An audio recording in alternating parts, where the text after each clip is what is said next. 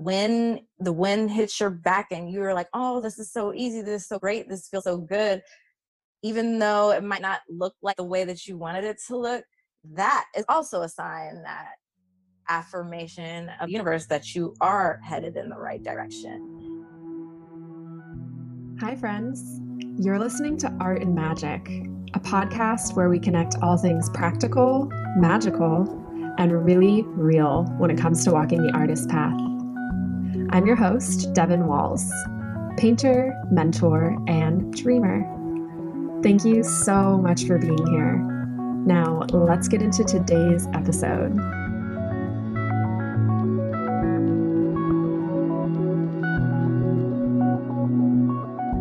Hello. Welcome back to the show. I'm really excited to be able to share today's guest with you because it is Maya Freelon. And this is somebody that I almost didn't reach out to because I didn't think she would say yes. And when she did, and so quickly, it all felt very synchronistic. And I felt even more that way after getting to have this lovely conversation with her. We covered a lot of really deep ground in this conversation, which I think you're going to appreciate. Everything from examining the gallery system and the commissions that it takes and how artists might find their way without that, what Maya's experience has been, what she's thinking about in that department. And we get deep into her Art on Fire video that she recently created and published for Juneteenth after the murder of George Floyd. We talk a lot about her thought process for creating this video, what drove her to create it, and a lot of the points that she brings up in the video we got the chance to unpack and discuss further, which was my main reason for inviting her on the show. And this video was actually how I found her. So if you haven't watched it yet, I recommend finding your way over to Maya Freelon on Instagram or on her website so you can get a sense of what we're talking about. She also says some really beautiful things about how she believed in her art and kept following her way with her medium of tissue paper, even though she was getting a lot of negative feedback in grad school. And she had some really killer advice and wise words for artists who might also be getting negative feedback and are wondering if they should continue on or switch directions. As you know, I love all my guests and all my interviews, and I boast about everyone. But even while we were having this conversation, I was thinking like this is a really powerful one, and there were a particular amount of wise nuggets that came through. So if you don't already know her, Maya Freelon is an award-winning visual artist who creates striking abstract sculptures and installations from tissue paper and water stains. She's been featured in Garden and Gun magazine. Cosmopolitan magazine called her one of the most badass female artists in the biz. Miami New Times selected her as one of 5 young artists to watch during Miami Art Week in 2019. And, hold your breath, her work has been described by the late poet Maya Angelou as visualizing the truth about the vulnerability and power of the human being. I think that kind of says it all right there. Her unique tissue paper art has been exhibited internationally, including shows in Paris, Jamaica, Madagascar, and Italy. So without further ado, I present to you my conversation with Maya Freelon. We're just going to go ahead and pick up where we left off right before this recording, which is you've been thinking a lot about like questioning the structures of the art world in this time of COVID. COVID has pushed a lot of artists in a lot of ways, either to fully embrace their gifts and kind of jump into it and say like, no matter what, I'm not going to give up on this, or abandon it, unfortunately, and say, it's too expensive, it's too hard, there's nobody selling. But just like any other job market, we have to be ready for the ups and downs of a market that flows on, the economy and what's going on there. And although this was unanticipated, every artist should have a rainy day fund and some money saved up. And most artists, full-time artists, do, just because you could have a good year or a terrible year. You have to make sure that it's spread out so that it remains even. It's not like a 9 to 5 where you get a constant paycheck for most artists. Mhm. Um, and what I've been questioning is the gallery model and the 50% commission. And I'm trying to think of other occupations that take that much commission based on the work. Yeah. And the only two I could think of is a maybe a pimp and a prostitute, or a sex worker, Yeah. and a hitman, or some, maybe it's even more for that. Yeah. Somebody's like contract, or maybe I've been watching too much Netflix. I don't know, Or maybe that's but entirely accurate I because do 50% know is a that lot. 50% is a lot. Think Yeah. about houses that are sold for millions. You get a tiny percentage of the sale of the house. You don't get half. Mhm. And now the galleries are closed and they're not Yeah. doing what they said they were going to do, or they can't afford it. And I'm saying this from the experience of dealing with being represented by 3 different galleries. If you can't guarantee steady flow of income, then you essentially have to break up with your gallery and find somebody who grows with you. And Mm. I feel like um, the commission is just so out of whack, and it was created a long time ago, maybe when galleries were sending out postcards and were taking out ads in newspapers and were um, holding the hand of the artist a lot more. But we're dealing with a social generation that has a way to get their stuff out there. They do not have to follow the same model, and they can represent themselves if they have the tools and understanding, um, and kind of stand their ground without us. That's what I was trying to convey in the video. If we decide we want to go on strike, you don't have a museum, you don't have nothing, anything to put on the walls, you don't have um, our new ideas, you don't have anything. Yeah. So we need to know that we can take back that power. um, and the only thing that a gallery can offer that a new artist can't get is that kind of co-signing, that notoriety, that like um, but there are ways to get that without galleries. There's grants. You could apply for prestigious grants, art residencies. Mhm. That's another way to save money. You don't have a place to stay, go get a residency for Yeah. a year in Italy or Japan or wherever. They pay for everything. They pay for your food, and all you do is produce work. Um, there are ways you could get your show reviewed. You can deal with a nonprofit museum that isn't interested in selling your work to take it and then take half of the funds. There are so many other ways, and I don't. I think I had to be put in a position where everything was taken away to really question it. Because before, I probably would be scared, like, well, if I start rabble rousing around gallerists, then I'll be blacklisted in the art market and not Mm. sell, and they'll block me from their collectors and whatnot. And I had a long talk with a gallerist in Maryland that I work with.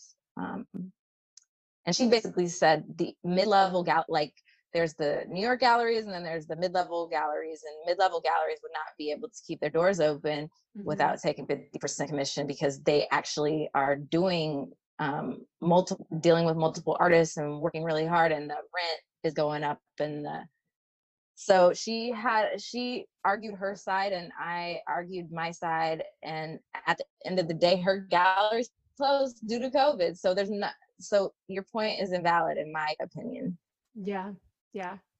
So how are you like taking all this in and like reevaluating everything? How do you see yourself moving forward? Are you considering going more of a self-represented route, or I'm just curious about your own headspace, because where I'm coming from is I've been pretty outside of the gallery and institutional world, and um, I'm a beginner artist but sell my work on my own, and so it's interesting for me to like hear this perspective as somebody who might aspire to be in a gallery.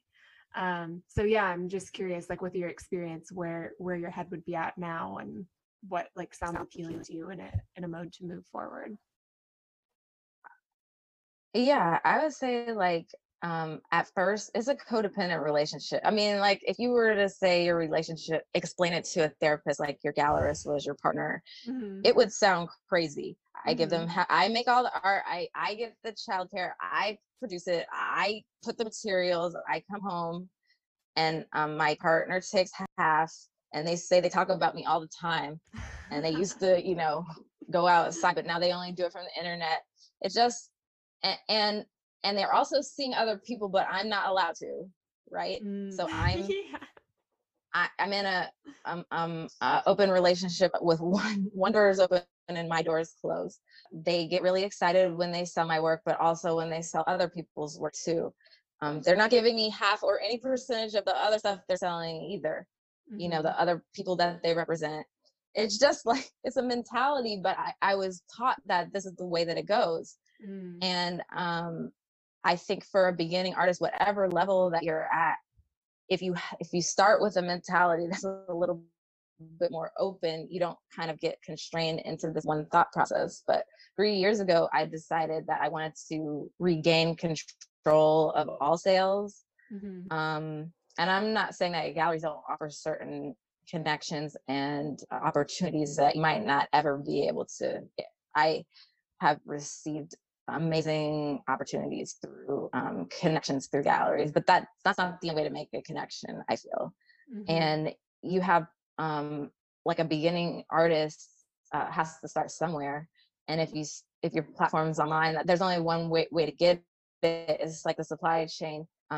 They want to come to the source, but how do collectors get to know you? You have to do a lot of self-promotion. You have to be your own advocate. You have to mingle and socialize. You have to get your name out there. You have to get your artwork written about. You have to show your art. And what's popping up a lot lately are art consultants that take a much more modest fee, like anywhere between 10 and 20%, for connecting you to those.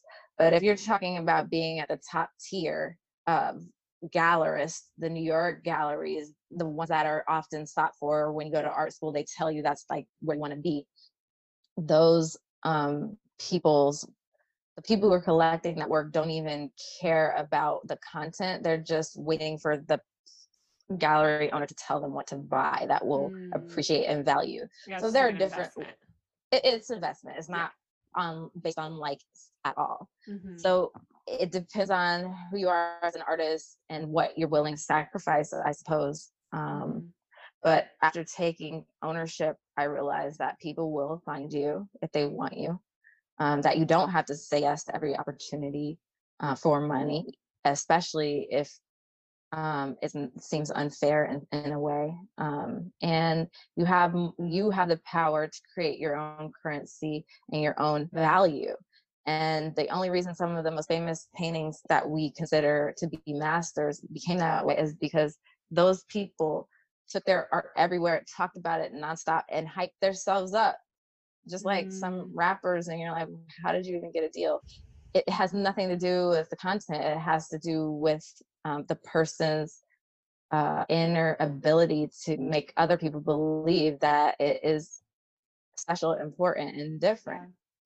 Yeah. And what's so interesting about that I've noticed is what seems to then happen is you get a lot of people who are like more of an egomaniac personality who are at the very top. And then so what's being represented are these personality types, among other biases. And then that's a problem because that presents this picture of art that is so skewed and inaccurate. And so I kind of want to bring this back to what you mentioned, that this is a lot of what you were pointing to in your Art on Fire video. And for those who haven't seen it, if you're listening to this, you have to go watch it. But for those who haven't had the chance to do that yet, will you just describe a bit about it so people can get an idea? And then I would love to dive more into how you're drawing attention to this problem in the institutions with that video. Sure. So after the murder of George Floyd and the civil unrest that kind of happened afterwards, the anger and this isolation and this the injustices of the world kind of coming to a forefront, not to Black people, but to everybody else. You could literally feel the energy and the sadness and the pain of everybody, particularly impacted by this terrible, Breonna Taylor included. and everyone else who was killed, just that was fueled by racist intentions. And um, I could, I asked myself as an artist, what could I do? What could I sacrifice? What could I share to bring more attention to it and to hopefully start to call out folks that consider themselves allies and consider themselves supporters? What could I do? Because at the end of the day, art is an object. It's a thing. It's a luxury to be an artist. It's a privilege to have the time to sit down and create something, and then it's a privilege to then buy that thing. And so I thought about something that I had and what I could sacrifice, just off the sake of it being dramatic and important. I decided to sacrifice some handmade original art in the name of justice and calling people out. Um, and when art projects or performances come together easily, I know that it's beyond my own hands. It's something bigger and more on a vibration that I'm just the messenger. I'm not even in control of it. So when I asked the people who participated in it and I got all yeses, then that was good. When the weather cooperated, that was good. When we lit the fire and it didn't cause any crazy issues, that just affirmed to me what I was doing was important, and hopefully would touch at least somebody.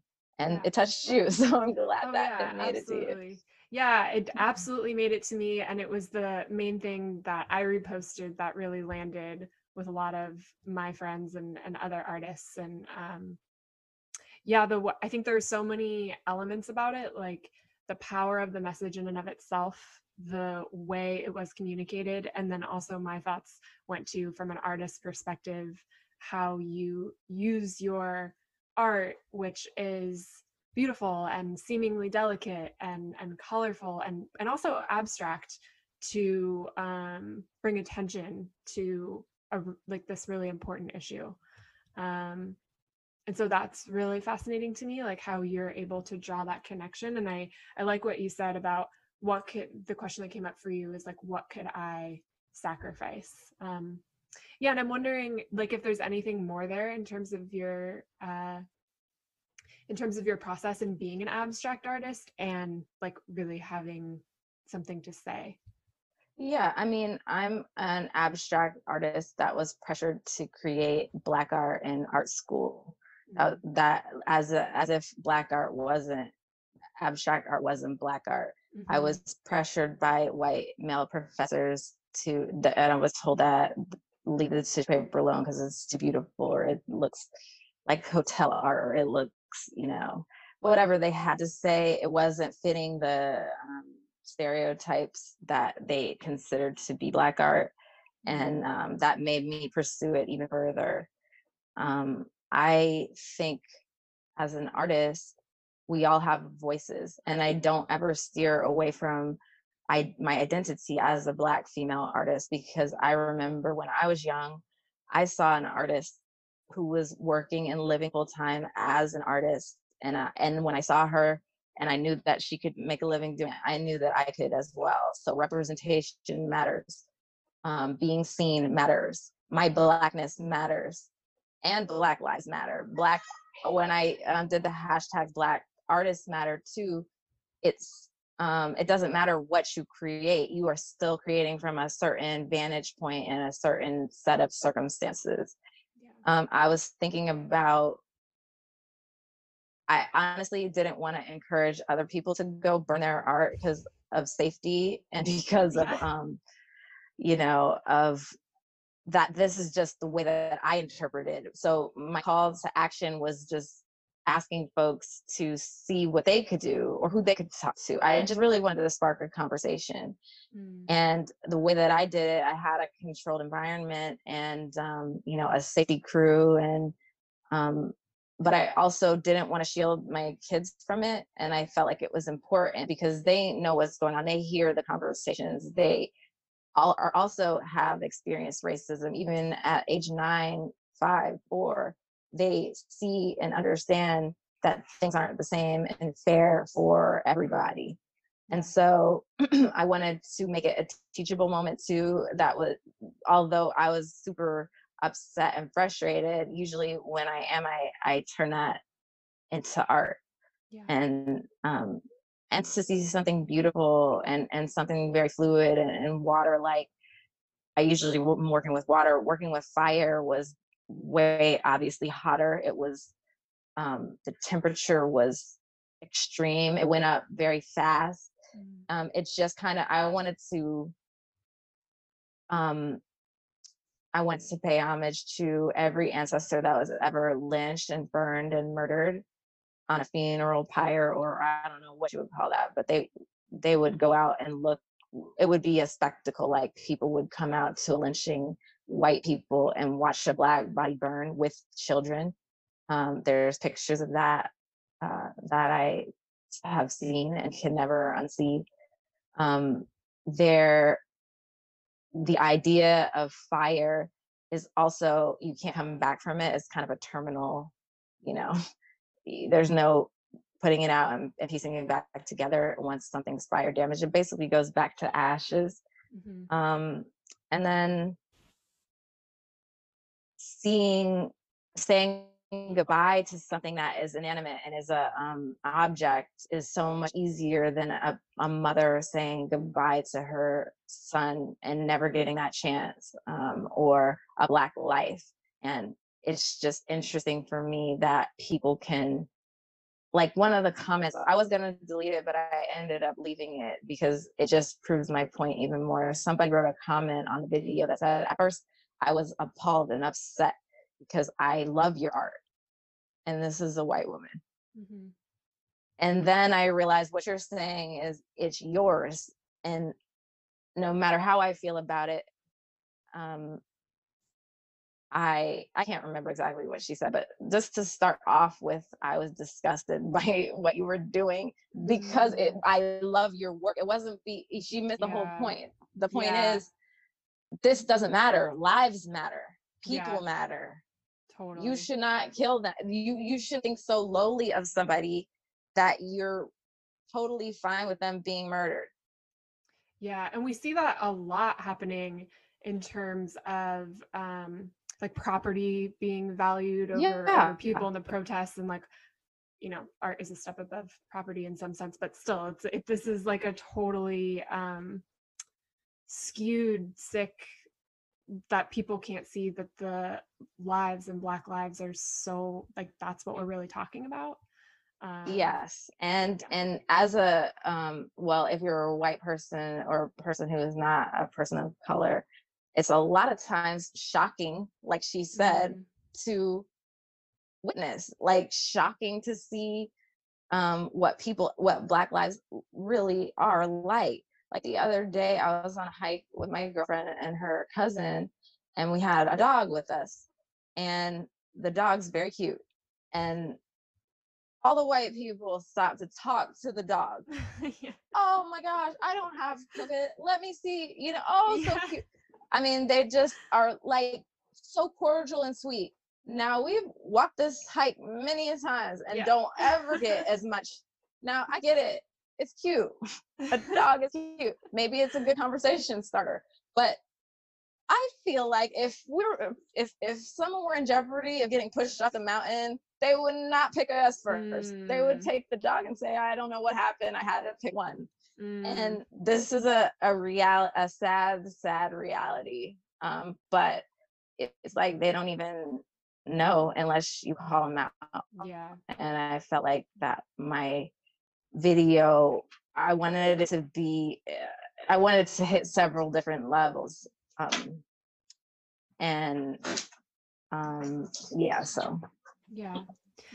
Something else, your video did hit many levels, and I've actually watched it many times because the dialogue that you have over it, is so clear and so poignant. Like you really had a way of saying things right to the point because the video is short. And so, but Yeah. anyway, I had lots of thoughts about what the writing process might have been for that. But one of the things that uh, that you said was you're using accessible materials to have it written down here. Now I can't find it or remember, but using accessible materials. Oh, here it is, to challenge racism in the like racist art world. And I was wondering if I found that a really like important point to be making, and then also a really fascinating correlation about the accessible materials. So I was wondering if you could elaborate more on that. Sure. I love talking about my grandmother, and she was a part of the Great Black Migration. Actually, during the first depression. So a lot of Black folks who were sharecropping in the South sent their children up to the North for better opportunities and jobs. And my grandmother was one of those people. Her and her sister moved to Cambridge, Massachusetts from Valdosta, Georgia. And she was born in 1928.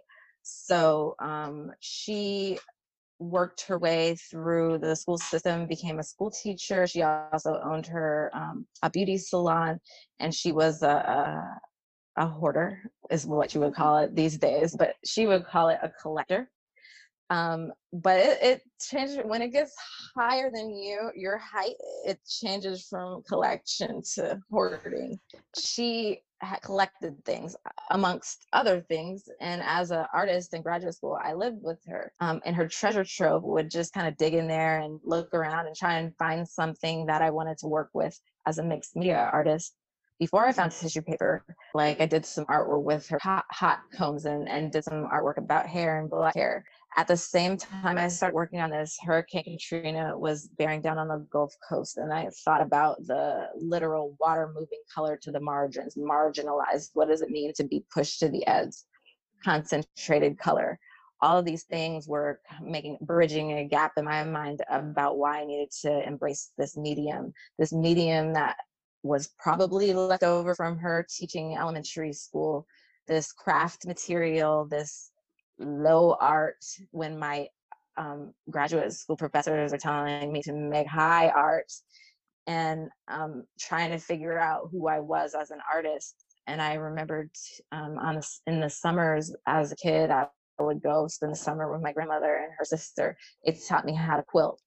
My grandmother was full of quotes, and she said things like, we came from a family of sharecroppers that never got their fair share, or we know how to make something out of nothing.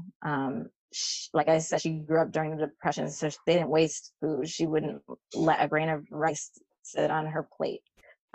She would eat it all and not be kind of instill in us as children to not be wasteful. And that's probably also why she had a lot of stuff and had a hard time getting rid of stuff.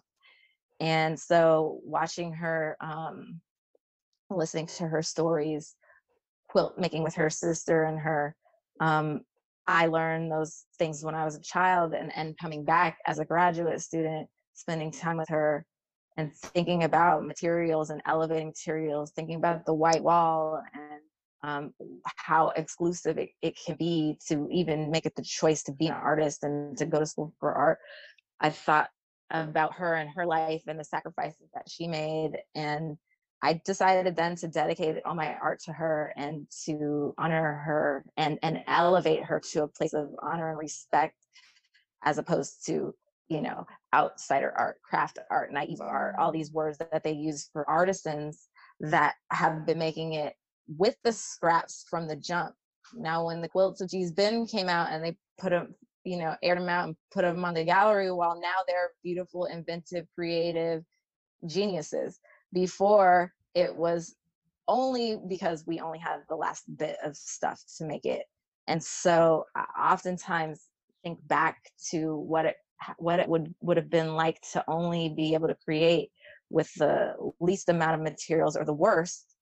It's also acknowledging that whatever you place, you determine your own value. And that's something that my grandmother instilled in me. Don't let anybody else do it. If they don't want it, somebody else will. And that idea that you can transform something seemingly insignificant into something so special all has to do with perspective. Um, Mm. and so I love it when kids come to my art and they say, I did that in school. I don't get offended by it. It's the same tissue paper. It's not something special. It's not like, a secret. It's bleeding tissue paper. In fact, I think the bleeding tissue paper costs less than the Steadfast because it bleeds when it's wet. And I just feel like as a medium, if my grandmother had had the same opportunities as me, she would have been an artist. I definitely know that. And she kind of funneled that through her teaching and her hair creations in her beauty salon. But I'm really proud to kind of share that story of origin whenever I'm asked about it, because it's really significant in the history of African American art. Yeah, yeah, absolutely. So I'm so curious about the journey. It's like you're in art school and you're saying like, no, like I'm using these materials. I'm not gonna make like quote unquote black art or like what they're calling that, and create this high art, and like I'm sticking to this. So what was that journey like graduating and after art school to the point where like was that a process to get that accepted, or did you like what was your journey with that? I'm just curious there. That's a good question. Honestly, I started at the museum school in Boston, and there's a professor or an artist. Her name is Mary Magdalene Campos Pons, and she's a Black female based in Boston, um, who was highlighted on the website, as one of the professors, and that's why I chose that school. I didn't see any other Black female professors in a location that I wanted to be in. And my grandma was already there. So I was like, perfect. I get there. She's nowhere to be found. I actually get her email from somewhere. I can't remember. And I said, you're on everything here. And like, I came to study with you. She said, they don't pay me enough or respect me enough to pay me enough to come back to that school. So you can let them know that. And the president at the time, her solution was to give me $5,000 to run my own uh what was it? It was like basically a panel discussion based on about race. And I think the title was racing yourself. And it paid for 3 artists to come talk, and to offer that to the community. Now, why I have to do the work, number one. Number two, I'm filling in the gap for a college professor's job, Mm-hmm. and doing diversity inclusion. I'm also a full-time student, and why aren't you doing this on your own? And why don't you pay her enough? You should give that to her and triple it, and offer her what she needs to make a living, to keep your school diverse, and so many reasons why that was wrong. Anyway, that's a long story to explain that I was angry during graduate school. I was super mad, and I had professors telling me that this art wasn't going to fly. I applied to a school. I applied to a prestigious residency called Skowhegan, and I only submitted tissue paper. And I said, if I don't get in, then I'll consider some other stuff. And lo and behold, the whole school is flabbergasted that I was selected along with one other person and the entire school to go to this residency. And the other person had applied a few times, and this was my first time. And so I went, and I only took tissue paper, and I spent 3 months there, which is what I was saying earlier, to have resident. If you apply to certain residency, they cover everything. I got a scholarship and attended. Um, and there I met Emma Amos, who became one of my mentors. She recently passed away. David Driscoll, one of my mentors, he recently passed away as well, but did a really good job of diversity and inclusion. And I was happy to have that support, which I wasn't gaining in my school. And that to me was enough to get the confidence to push through and stick with it. And even to this day, I don't get tired of it. I don't like feel the need to move on. And if I ever do, I'd be interested to see what that could be, just because there's so many ways to play with this medium. Yeah. Yeah, that almost that story of you're like, okay, this is my last thing I'm gonna try. I'll try something else if I don't get in here, and then getting in to something that's very difficult. That kind of like alignment reminds me of what you were saying about the art video. Mhm. Like everything just coming together, like, it's a sign, and it just kind of feels like Yeah. that was your sign to be like, yeah, I'm on the right track with doing tissue paper. And so, yeah, I love how your story is really an example of like sticking to your what you believe in, and what your expression is and what you're interested in. Um, yeah, so do you have advice to people who might find themselves in a similar spot, like they are working in a medium or a style or a subject that's not being accepted or appreciated? And like, how do you know when maybe it is time to switch and maybe it is time to stick with something? I'm gonna leave you with another Granny Franny nugget. She says there's no one who can do the things you do the way you do them. And she repeated that since I was little. And there is, you don't have to worry about going against any other artists. If you don't get selected for the what X, Y, or Z, it's because it's not for you. It's for someone else. But you're definitely not going to get it if you don't apply. Mm. I don't know how many times I've been rejected. I don't know how many times I've signed up for something and I get there and I realize, is this what I signed up for? Um, and life will give you a path, and you take it. If you decide to get off early, I like to call it God's GPS. It will reroute you. It might take you an extra long time, or you might it says like wrong direction, turn around, make a U-turn. You'll get all the signs, and if you decide to keep going that way, that's on you. But the good part is, it will all whenever you decide to follow the directions again, they'll be there for you. And I really live my life that way. I don't regret things. I don't feel like there are mistakes. I feel like they're just opportunities to learn. So when I was presented with this negative energy at grad school, I just said, okay, well, what can I do? What else is possible? And that's something my aunt repeated a lot too. What else is possible, instead of I can't stand this, or I'm gonna hurt this person or myself, or I'm mad or whatever. That isn't being productive. And I do feel like everybody has intuition. Whether you turn it up or turn it down is up to you. Intuition is not the same as negative voices, or fear-based behaviors, or self-doubt, or that kind of negative mindset. Intuition is the tingle in your spine, or the feeling that I should not go that way, I should go this way. And I feel like for any artist that's kind of struggling for what they should make or what they should do, they need to be quiet and listen, and it will bubble up. And if you hit 3 roadblocks on the way to doing the thing you thought you should be doing, then that should be a sign that that wasn't the way. The roadblocks are trying to say, what else is possible in my philosophy.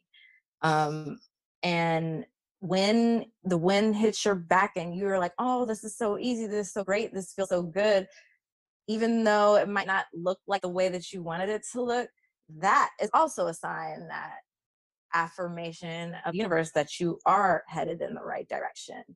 And some of that surrounds faith and trust. And when I speak about faith, it's not from any kind of religious standpoint, because I'm pretty open to any positive energy surrounding how you talk about spirituality. But it's from a place of understanding your purpose in life on earth, this go round, or whatever you believe where you are right now. Are you living your authentic self? Are you, have you forgiven everybody you need to forgive? Are you in a good headspace? Are you doing your life's mission? And if not, not to get mad at where your stopping point is or what's stopping you, to ask, what can I do to free myself or to feel or to make one step towards the goal? Um, I think artists can be disillusioned and frustrated, especially when funds are low and commissions got canceled and shows got postponed and all this other stuff that's going on. That's when faith takes in, and you just say, okay, I know it's not the way that I thought it was going to look, but I'm going to embrace this and also constantly ask, what should I be doing? Show me what I should be doing. And oftentimes for me, when I sit down and write and think, um, that's when the whatever comes to the surface at that point in time, I know that that's what I'm looking for. Yeah. Yeah, there's a lot of really profound things in there. I love the what's possible, and like artists just need to be quiet and listen, because I think there is so much like mental deciding of what's going to land and like what's going to who's this going to please and all this stuff, Mm-hmm. rather than just like sinking into what's authentic for you and listening to the signs. I think that's very on point, and I have also found to be very true. Thank you. Yeah. So I have one last question for you, but before we get into that, always on the show, I do a semi-rapid fire, if you're open to doing that. Sure. Yeah, I'm down. And they're all finish the sentence. Okay. So the first one is, if someone really knew me, they would know. They would what? If someone really knew me, they would know. They would know I love to take baths. Great. Love it. The next one is, art is. Art is everything. Cool. The color of my soul is. The color of my soul, well, what popped up is like purple and red, but I would say all the colors, the rainbow. Yeah. It's hard for artists to pick on that one. That is hard. Yeah. Sometimes people like immediately know, and then other times people are like, well, obviously all the colors. So. That's weird though. I had two answers and I didn't even know I had two minds. So okay. Yeah. Purple and red. Purple, red, and the rainbow. And the rainbow. And then the last one is, I honor my art by. My grandmother. Yeah. Yeah, I have to say that the way you continually honor your grandmother and tell her stories is really healing to listen to. So that's a real service to myself and everybody listening to. Thank you. Yeah. Okay, so the last question is, I would love to hear about your solo show. Anything else you have coming up that you would like to talk about? I know things are really rocky with COVID, but if there's anything you'd like to share about it, I'd love to hear. Thanks. Yeah, so I have a solo exhibition coming up at Camerali, and they've been really instrumental at helping facilitate the creation process. Like I said, I have kids and I need a babysitter, or at least some kind of pause so that I could create what was supposed to be the show that opened in July, but everybody's July got transitioned into something else. So now it's opening in September through February. It will also be available online.